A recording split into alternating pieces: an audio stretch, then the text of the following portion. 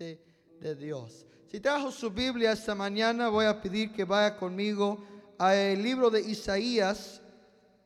Isaías, el capítulo 40, esta mañana. Y el verso 11 de ese libro.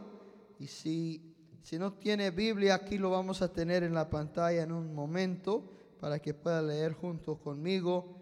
Y si quiere buscarlo ahí en su teléfono, lo puede hacer también. Isaías, el capítulo 40 y el verso 11.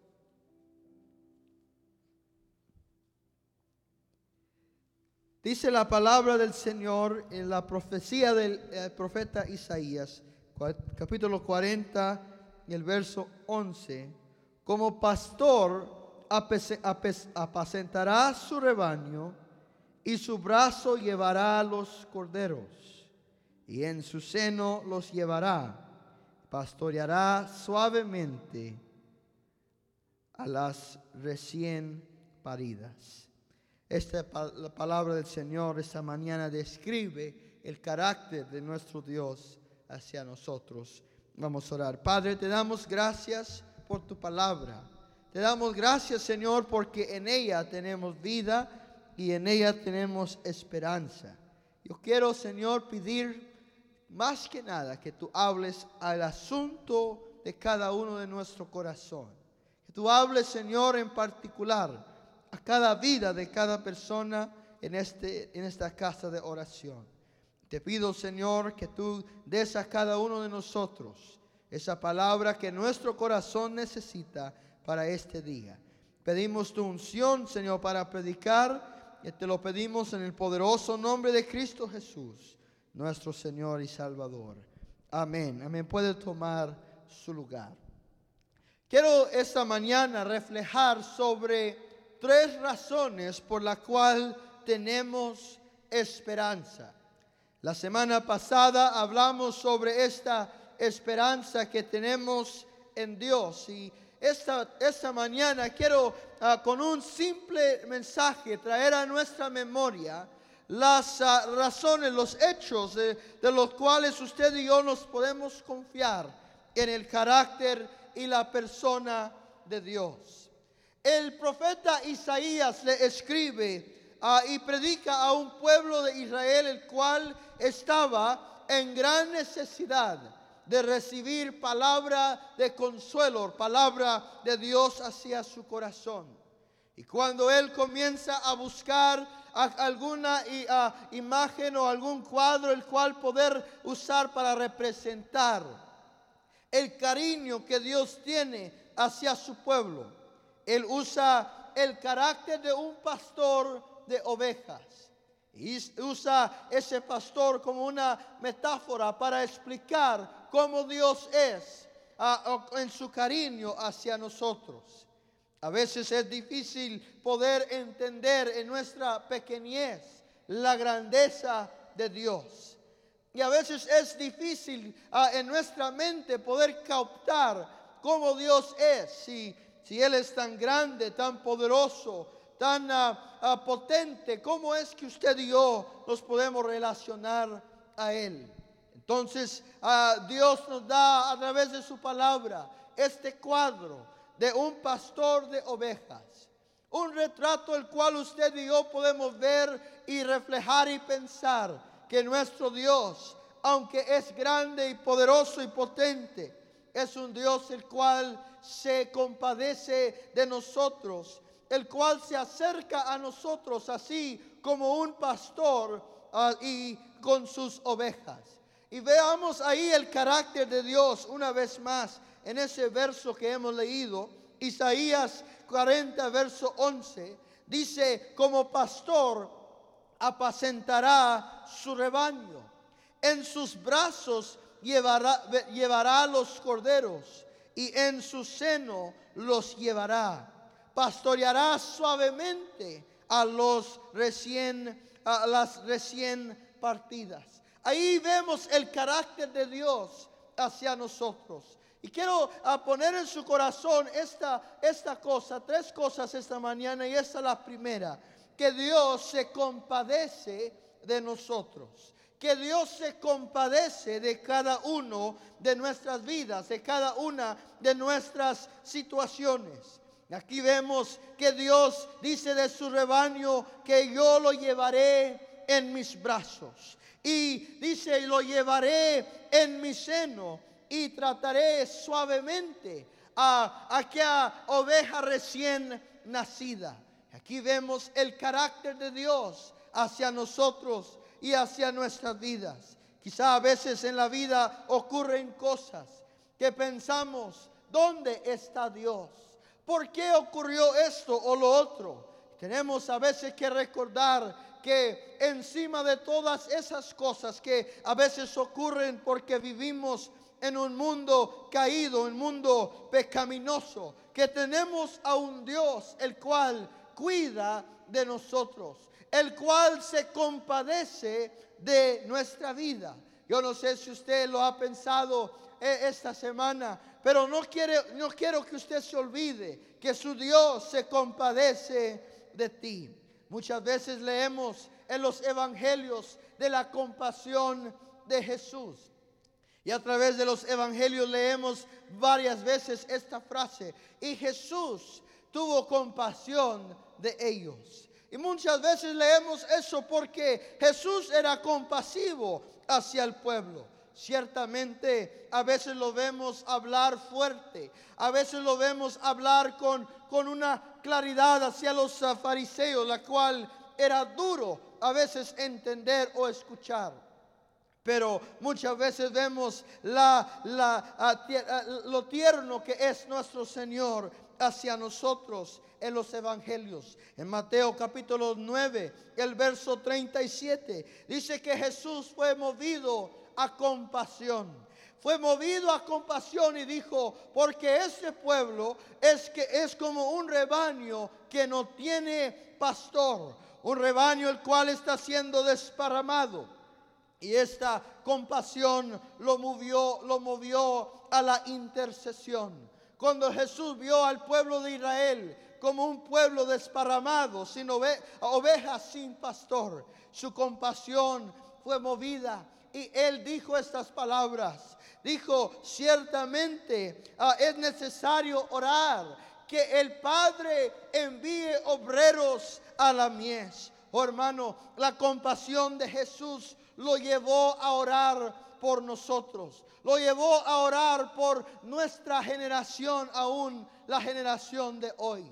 Y esta mañana la generación en la cual usted y yo vivimos no es nada menos que una generación descarriada como ovejas sin pastor, llevados a un lado y al otro por el mensaje de este mundo y de esta era.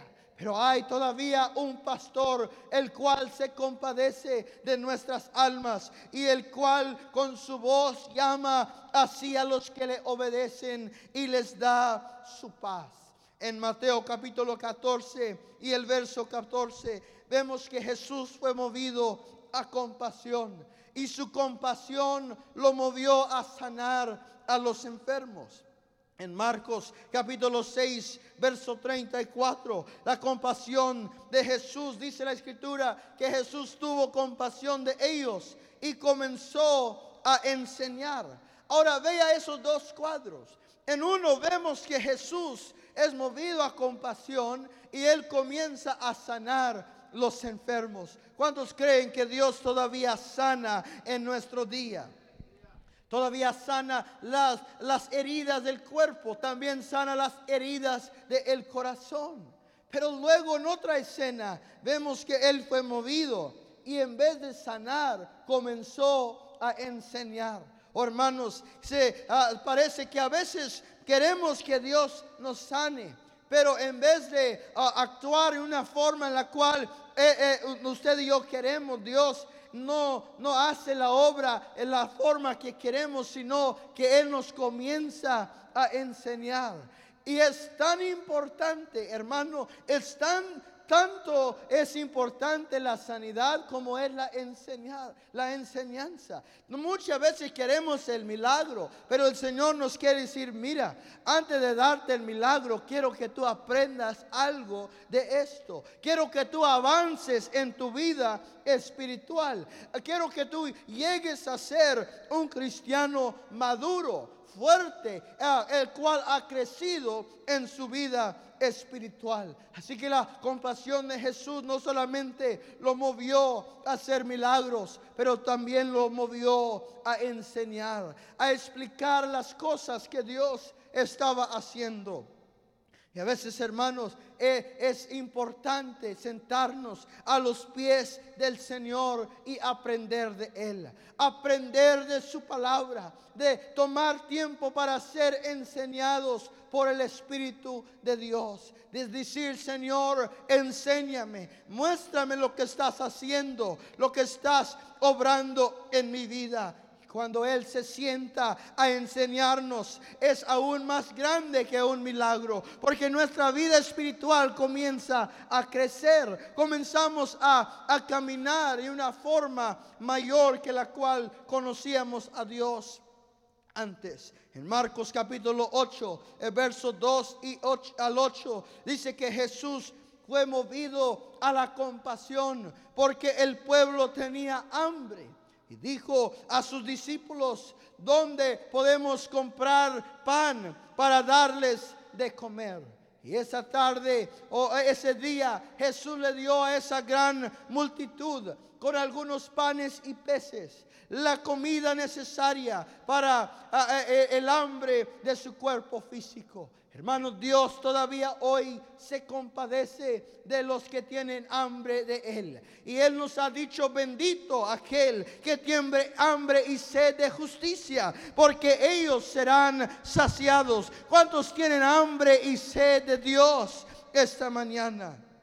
También vemos en Lucas capítulo 19, el verso 41 al 42, que Jesús fue movido a compasión. Cuando Él vio al pueblo de Jerusalén, la nación de Israel, la cual había rechazado a su Mesías, lo había rechazado a Él. Y Él fue movido a compasión y comenzó a llorar por aquella ciudad de Jerusalén, diciendo, Jerusalén, Jerusalén, si hubieres conocido el momento de tu visitación, pero ahora lo has perdido, ahora ha pasado esa oportunidad. Oh hermano, Dios todavía hoy se compadece de ti y no quiere que tú pierdas tu oportunidad. No quiere que tú pierdas el momento de cual puedes responder a Él y a su misericordia. Y esta mañana en compasión Dios te ha puesto en un lugar para que oigas su palabra y puedas regresar a Él y decir, Señor, yo te quiero servir, no quiero perder mi oportunidad. Alguien diga amén esta mañana. Oh hermano, usted y yo no podemos perder la oportunidad que Dios nos ha dado, porque esta oportunidad es un acto de compasión que Dios ha dado a tu vida. Y si hoy tú no conoces a Jesús como tu Salvador, hoy haz esa decisión. Yo voy a servir a Dios, yo voy a servir a Jesús, quiero conocerlo a Él y obedecerlo. Hermano, esta es la palabra de Dios hacia nosotros, un Dios el cual se compadece de nosotros. Dice el Salmo 103 y el verso 3, que nuestro Padre tiene compasión, o que Dios tiene compasión de nosotros, como un padre tiene compasión sobre sus hijos. Así también Jehová ha tenido compasión de los que le temen, porque Él conoce de dónde fuimos hechos, y Él sabe que fuimos hechos del polvo. Oh hermano, ¿por qué será que Dios se compadece de nosotros? Porque Él entiende, Él conoce nuestra debilidad, Él conoce nuestra flaqueza, Él conoce que sin Él nada podemos hacer. Y qué bueno es saber que así como un padre se compadece de su hijo, así también tu Padre esta mañana se compadece de ti y tiene compasión hacia tu vida y hacia tu alma. Hermano, entonces usted y yo tenemos, sabiendo esto, que tener una respuesta singular hacia Dios. Tener una respuesta hacia nuestro Padre, el cual tiene compasión de nosotros. Dice la Escritura en Primera de Pedro capítulo 5 y el verso 7: echar todas tus ansiedades sobre de Él, porque Él se compadece de ti. Entonces, si Dios se compadece de nosotros, ¿qué es nuestra respuesta hacia la compasión de Dios? Él dice: echa tus ansiedades sobre mí. Echa tus preocupaciones sobre de mí. ¿Por qué? Porque yo cuidaré de ti. Yo tengo compasión hacia ti. Dice en otra parte el salmista: echar tus cargas sobre Jehová y Él te sostendrá, porque Él no dejará el justo caer o ser olvidado. Esa palabra echar es como la palabra que se usa para poner la silla sobre un burro o sobre un caballo. Así es la misma palabra que Dios está usando cuando Él dice: echa tus ansiedades sobre de mí. Así como aquel que pone la silla sobre el caballo, la echa sobre él. La silla ahí está sobre aquel caballo. El caballo ahora tiene que llevar el peso de aquella silla. Así también Dios dice: echa tus cargas sobre de mí. Yo soy el que las voy a cargar. Yo soy el que voy a llevar tus ansiedades, tus temores y tus dolores. Esta es la palabra de Dios para tu vida esta mañana. Oh, pon tus cargas sobre de mí, porque yo soy grande, soy suficiente, soy poderoso, soy el que puedo hacer las cosas imposibles para tu vida y para tu alma. ¿Cuántos alaban a Dios por ello? Entonces, hermano, vemos aquí que echar nuestras cargas y ansiedades sobre de Dios es primero un acto de fe. Cuando usted y yo echamos nuestras cargas sobre Él, estamos actuando en fe. Estamos diciendo: Señor, yo creo que tú te vas a encargar de esto en mi vida. ¿Sabe usted, hermano, que usted por la preocupación no puede añadir ni un solo momento a su vida? Usted por la preocupación no puede añadir ni una sola pulgada, dijo Jesús, a su estatura. Hermano, escuche lo que dice Jesús. ¿Por qué te preocupas? Si la preocupación no puede añadir ni un momento a tu vida y no puede añadir ni una sola pulgada a tu estatura. En mi vida yo sé que esto es la verdad, porque mi madrecita era una mujer que se preocupaba por muchas cosas, pero ella nunca creció más de 4 pies y 11 pulgadas. Era una mujer así pequeñita. Y yo pienso, si ella pudiera haber crecido por la preocupación, hubiera sido un gigante mi mamá. Pero nada de esa preocupación pudo crecer, sino que ella tuvo que aprender lo que usted y yo tenemos que aprender: echar nuestras cargas sobre de Dios, poner en Él nuestra aflicción y nuestra ansiedad. Es un acto de fe, un acto de confianza en Dios. Usted dice: pastor, no puedo dejar ir esta cosa, esta ansiedad, este problema, este pensamiento, no lo puedo dejar ir. Pero amigo, si no lo dejas ir, te va a gastar la vida, te va a quitar la energía espiritual, te va a destruir el alma y también tu cuerpo físico. Mejor es ponerlo sobre de Él. Él se encargará de ti y se encargará de tu problema. Pon tu ansiedad sobre de Él.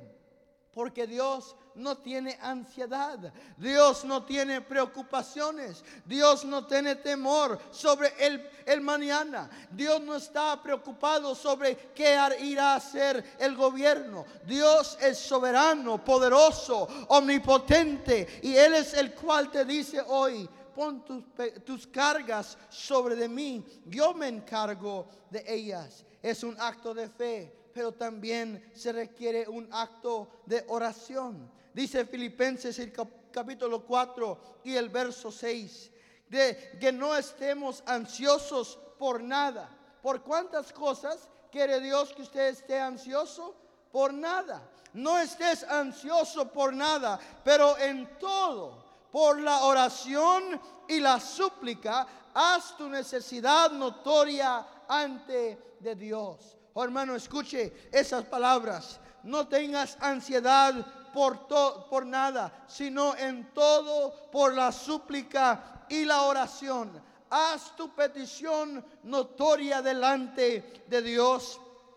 ¿Y cuál es el resultado de esto? Dice la Escritura: y la paz de Dios, que sobrepasa todo entendimiento, guardará tu corazón y tu mente en Cristo Jesús. Ahora, piense en esto: el corazón y la mente son lo más afectados por la ansiedad y la preocupación. ¿Cuántas veces el médico le ha dicho a un varón o a una mujer: ya no puedes estar en la preocupación, el estrés te está matando? Y eso es el efecto físico de la preocupación emocional y espiritual. Entonces la mente y el corazón sufre cuando usted y yo cargamos nuestras ansiedades y nuestras preocupaciones. Pero cuando usted se las entrega a Dios a través de la oración, Él da esta promesa y dice: mi paz,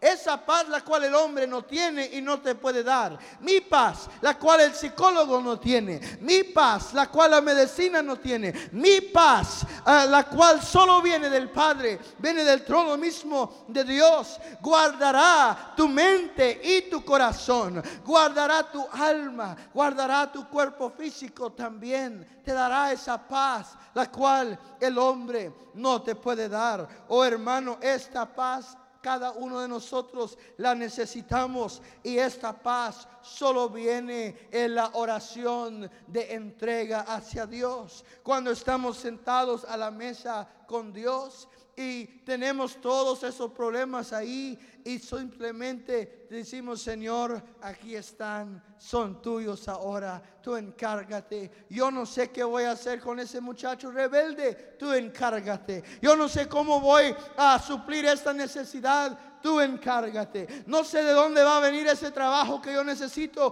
tú encárgate, Señor. Yo creo en ti. Y a través de la oración usted pone esas cargas en la mano del Señor. ¿Sabe usted que Él, dice la Escritura, no duerme, no se queda dormido, sino que si usted le da aquella necesidad, Él va a obrar y va a terminar la obra que usted necesita en su vida?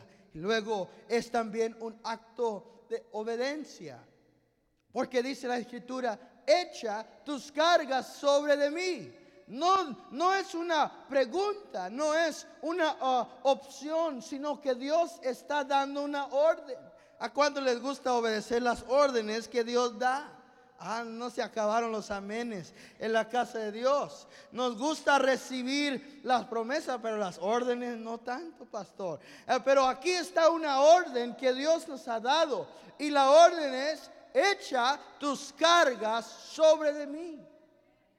Entonces es un acto de obediencia decir: Señor, ya no voy a decir nada, sino te lo voy a dejar a ti. Tú te vas a encargar. Yo ya no puedo con esto. A veces la hermana quiere cambiar la vida de su esposo y está hable y dice cosas a aquel hombre, o el hombre quiere cambiar a su esposa y ahí está hable y dice cosas. O quieren los padres cambiar el corazón de los hijos y ahí están encima de los hijos, hable y diciéndole cosas, y por este lado y por otro. otro. Pero hermano, a veces usted tiene que callar y obedecer la orden. Dios dice, déjamelo a mí, yo me encargo. Yo voy a hacer lo que tú no puedes hacer. Alguien alabe a Dios esta mañana, porque Él nos ha dado esta gloriosa oportunidad de decir, dame el problema. Tú no lo vas a cambiar.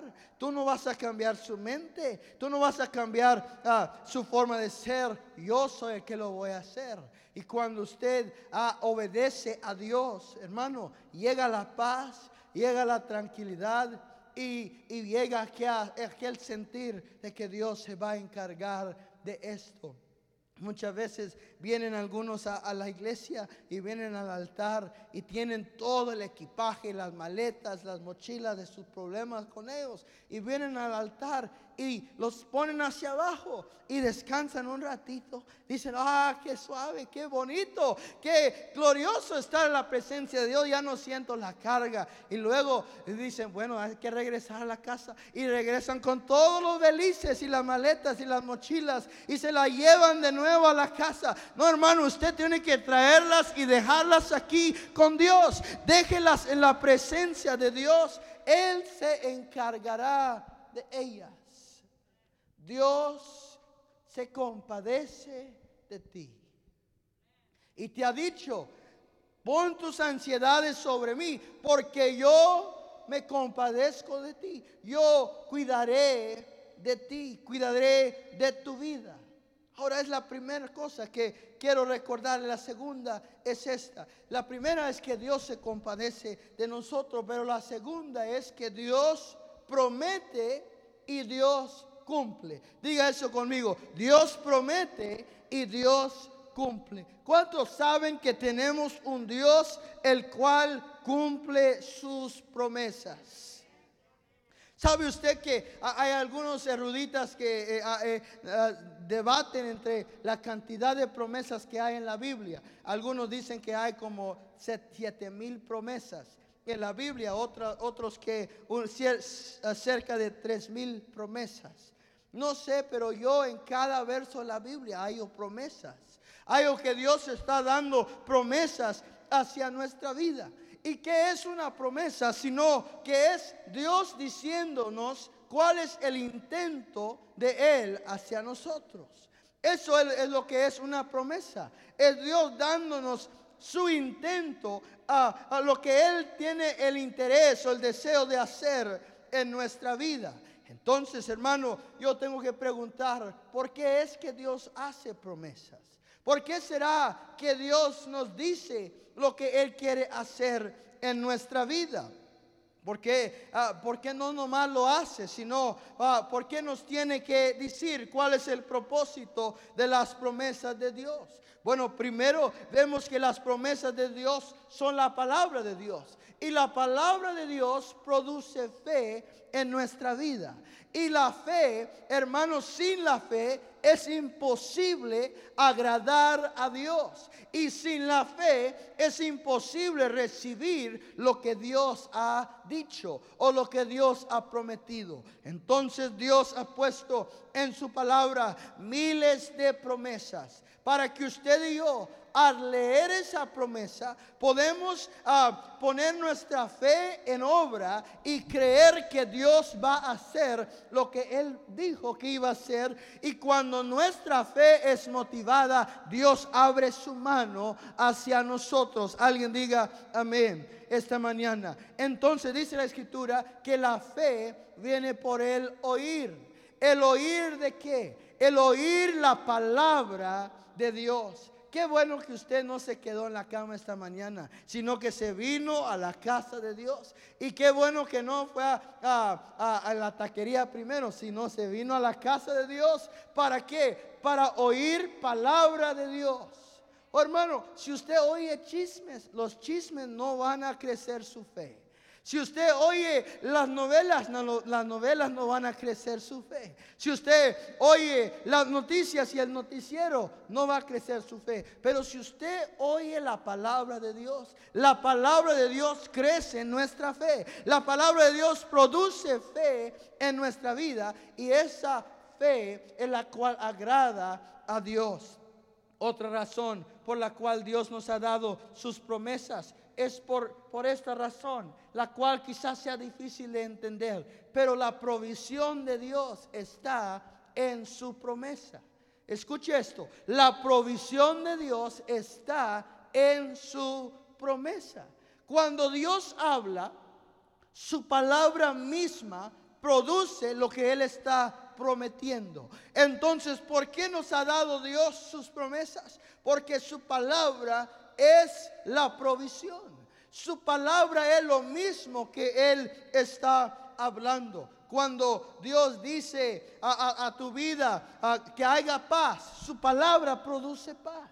Cuando Él dice que haya gozo, su palabra produce gozo. Cuando Él habla provisión financiera a tu vida, su palabra produce esa provisión financiera a su vida. Usted dice, pastor, no entiendo muy bien esto. Escuchen, en Génesis capítulo 1, Dios dijo, haya luz, y hubo luz. Su palabra produjo el resultado que Él estaba queriendo. Entonces la promesa de Dios produce lo que usted y yo necesitamos en nuestra vida. Dice San Pedro capítulo 2, perdón, segunda de Pedro capítulo 1, verso 4. Dice que Él nos ha dado todas sus preciosas promesas para que en ellas podemos ser partícipes de la naturaleza divina. Entonces ahí está la provisión de Dios. ¿Dónde está la provisión de Dios? Está en sus promesas, está en su palabra, está en lo que Él ha dicho. Ahora, no solamente sabemos que Dios es un hacedor de promesas, pero lo más importante es que Dios es el que cumple sus promesas. Dios promete, pero también cumple. ¿Cuántos no van a levantar la mano? Pero ¿cuántos hacen promesas que no cumplen? No digan amén. Este no es llamamiento al altar. Pero a veces hacemos promesas que no cumplimos. Los padres le dicen al niño, vamos a ir a Disneyland. Y ya el niño tiene 30 años y no ha llegado a Disneylandia todavía. Porque esa promesa no se la cumplieron. Pero hermano, nuestro Padre, cuando Él habla, Él hace lo que Él dice. Él cumple sus promesas. Cumple lo que Él ha hablado a nuestro corazón. Si usted le obedece a Dios y hace lo que Él requiere de nosotros, usted va a caminar en el cumplimiento de las promesas de Dios en su vida. Números capítulo 23, verso 19, dice que Dios no es hombre para que mienta, ni hijo de hombre para que se arrepienta. Lo que Él ha dicho, Él lo hará. Y lo que Él ha hablado, Él lo llevará a cabo. Hermanos, Dios hace con su mano lo que su palabra o su boca ha dicho. Y dice Jeremías el capítulo 1, verso 12, que Dios vela sobre su palabra para cumplirla. Dios está velando sobre sus promesas para cumplirlas en nuestra vida. Dice Tito capítulo 1 verso 2 que Dios no puede mentir. ¿Por qué no dice eso conmigo? Dios no puede mentir. ¿Cree eso usted? Dios no puede mentir. Y Hebreos capítulo 6 verso 18 dice, es imposible que Dios mienta. Oh hermano, ese es el carácter de nuestro Dios. Entonces, si Dios no es hijo de hombre para que mienta, y si Dios no puede mentir, si es imposible que Dios mienta, entonces usted y yo tenemos esta confianza que lo que Él ha dicho, Él lo va a hacer en nuestra vida. Alguien diga amén si lo cree. Alguien diga amén si lo cree. Que Dios es el cumplidor de sus promesas. Ahora, las promesas de Dios son como un hijo que no ha nacido aún. Tienen que llevarse a su término completo.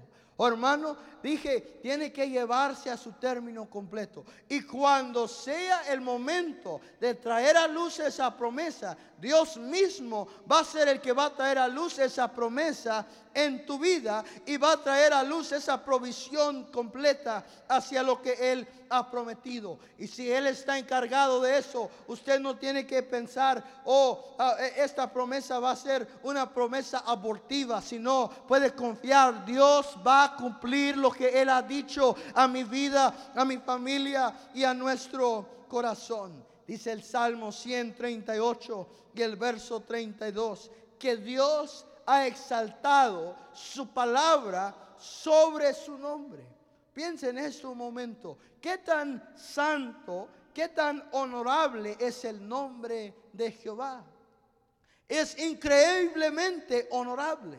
Pero Él dice, yo he honrado mi palabra sobre mi nombre. Dios dice, mi promesa hacia ti, mi palabra hacia ti, yo he garantizado mi palabra con mi nombre. Hermano, cuando Dios pone su palabra, Él está poniendo su nombre ahí. Él está diciendo, yo soy Jehová, el cual no miento y no cambiaré mi palabra hacia ti. Oh, hermano, el nombre de Dios es la garantía de la promesa de Dios en nuestra vida. Por eso Jesús nos enseñó a orar dijo, cuando tú ores, ve delante del Padre y dile, Padre, en el nombre de Jesús te estoy pidiendo estas cosas, y todo lo que pidieres al Padre en mi nombre, dijo Jesús, será hecho para ti. ¿Cuántos creen eso esta mañana?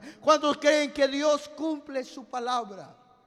Y que Él ha puesto su nombre aún a su palabra encima de su nombre. Recuerdo la historia de una madrecita que iba por el supermercado con su niño. Y el niño ahí estaba sentado en el carretón. Y él decía, mamá, quiero galletas. Y ella decía, no. Y pasaba un tiempo más y decía, mamá, cómprame unas galletas. Y ella decía, no. Y ya iban para salir de la tienda y ella estaba pagando. Y dijo el niño, mamá, cómprame unas galletitas. Ella dijo, no. Y luego el niño se acordó lo que había aprendido en la escuela dominical y dijo, en el nombre de Jesús, cómprame galletas. Y sabe usted que todos los que estaban ahí oyeron, y el niño le comenzaron a comprar galletas por todos lados. Salió con más de 20 paquetes de galletas. ¿Por qué? Porque él se acordó lo que usted y yo a veces olvidamos, que el nombre de Jesús es la llave a la promesa de Dios en nuestra vida. Oh, hermano, Dios es un hacedor de promesas y es cumplidor de su promesa, y nos ha dado su nombre para garantía de esa promesa. Ahora, finalmente, quiero decir esto, que Dios se compadece de ti. Dios cumple sus promesas hacia ti. Pero también piense en esto, que Dios perdona y Dios olvida. Oh, hermano, qué importante es saber esto. Dios perdona y Dios olvida. La grande necesidad del hombre es el perdón de Dios. Lo que el hombre necesita más que nada es el perdón de Dios en su vida. ¿Por qué, pastor? Porque dice la Escritura que todos hemos pecado y estamos destituidos de la gracia de Dios. No hay ni un solo hombre, ni una sola mujer que haya podido decir, no hay pecado en mi vida. Porque todos hemos pecado. Todos hemos caído del estándar que Dios ha puesto para nuestra vida y nuestra conducta. Por eso es necesario que usted y yo tengamos el perdón de Dios. Porque mire, hermano, dos cosas ocurren si usted no recibe el perdón de Dios. Primero, la culpabilidad que carga el hombre en su vida, en su vida terrenal. Es una culpabilidad la cual lo lleva a la destrucción. El hombre, cuando carga sus culpas, sus pesares, sus pecados sobre sí. Su vida está siempre yendo hacia abajo. Está buscando por cualquier cosa para llenar aquel vacío que siente en su corazón. Y por lo demás, si usted no recibe el perdón de Dios, en la eternidad, pasará la eternidad separado de Dios. Oh, hermano, no puedo pensar yo en algo más horrible que vivir una vida separada de Dios y luego entrar a la eternidad y estar separado de Dios. Por eso es que el hombre necesita el perdón de Dios, porque el perdón de Dios hace las mismas cosas.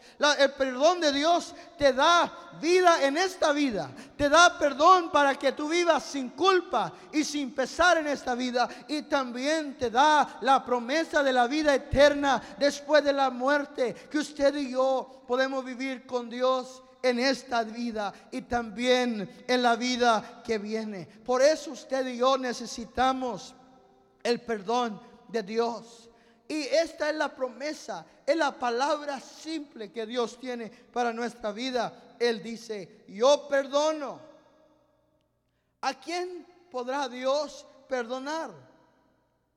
¿A quiénes perdonará Dios? Dios perdona a los pecadores que se arrepienten. A los pecadores que se arrepienten.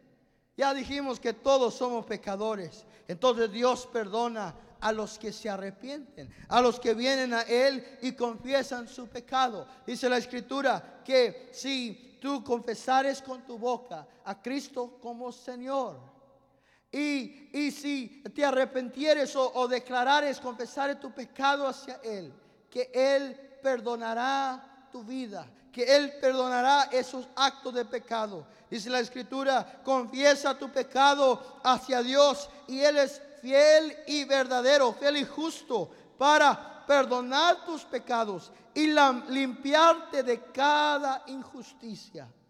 Oh, hermano, esa es la palabra de Dios para nosotros.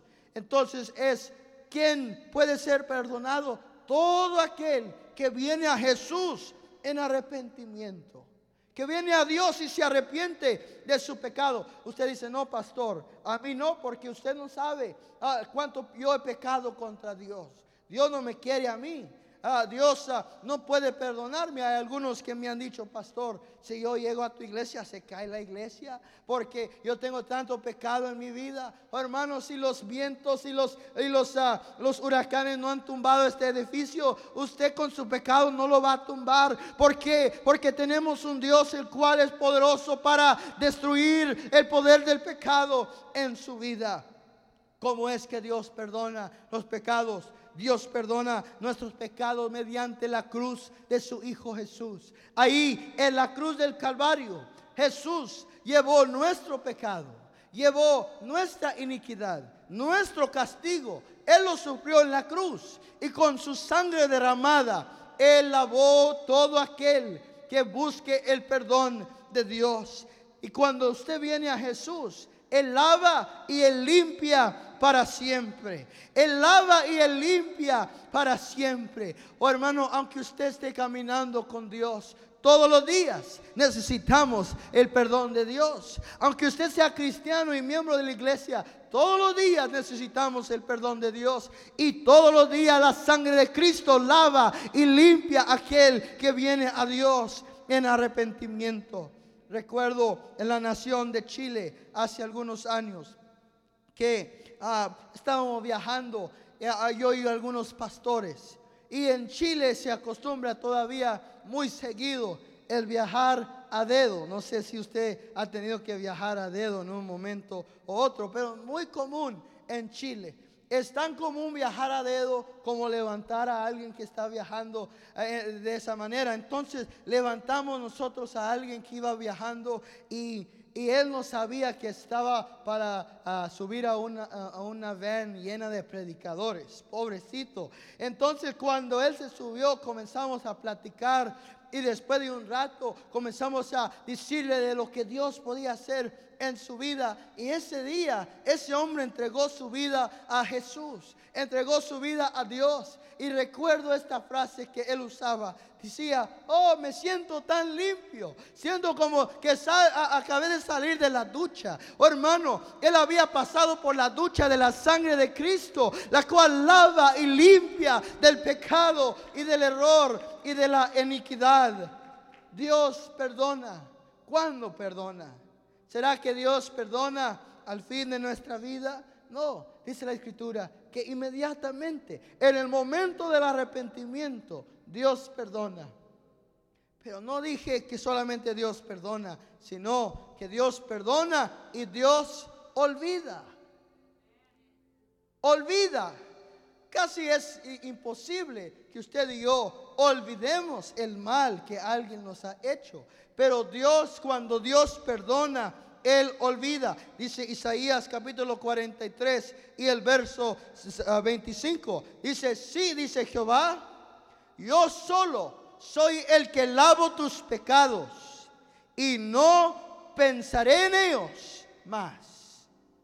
¿Qué promesa de parte de Dios? Él dice: yo no pensaré más en tus pecados. Y en el Salmo 103 y el verso 11 al 12 dice la palabra del Señor: tan alto como son los cielos sobre la tierra, así tan grande es el amor de Dios para los que temen en Él. Y así como el este del oeste, así Él separará tus transgresiones de ti. Oh, hermano, cuando usted viene a Dios y Él perdona sus pecados, Él separa sus pecados de usted como el este del oeste. Jamás usted va a poder reunir esos pecados una vez más. Y dice el profeta Miquías, el capítulo 7 y el verso 17, dice que Él de nuevo tendrá compasión sobre nosotros, y Él pondrá sus iniquidades bajo nuestros pies, y que Él pondrá nuestros pecados en lo más profundo del mar.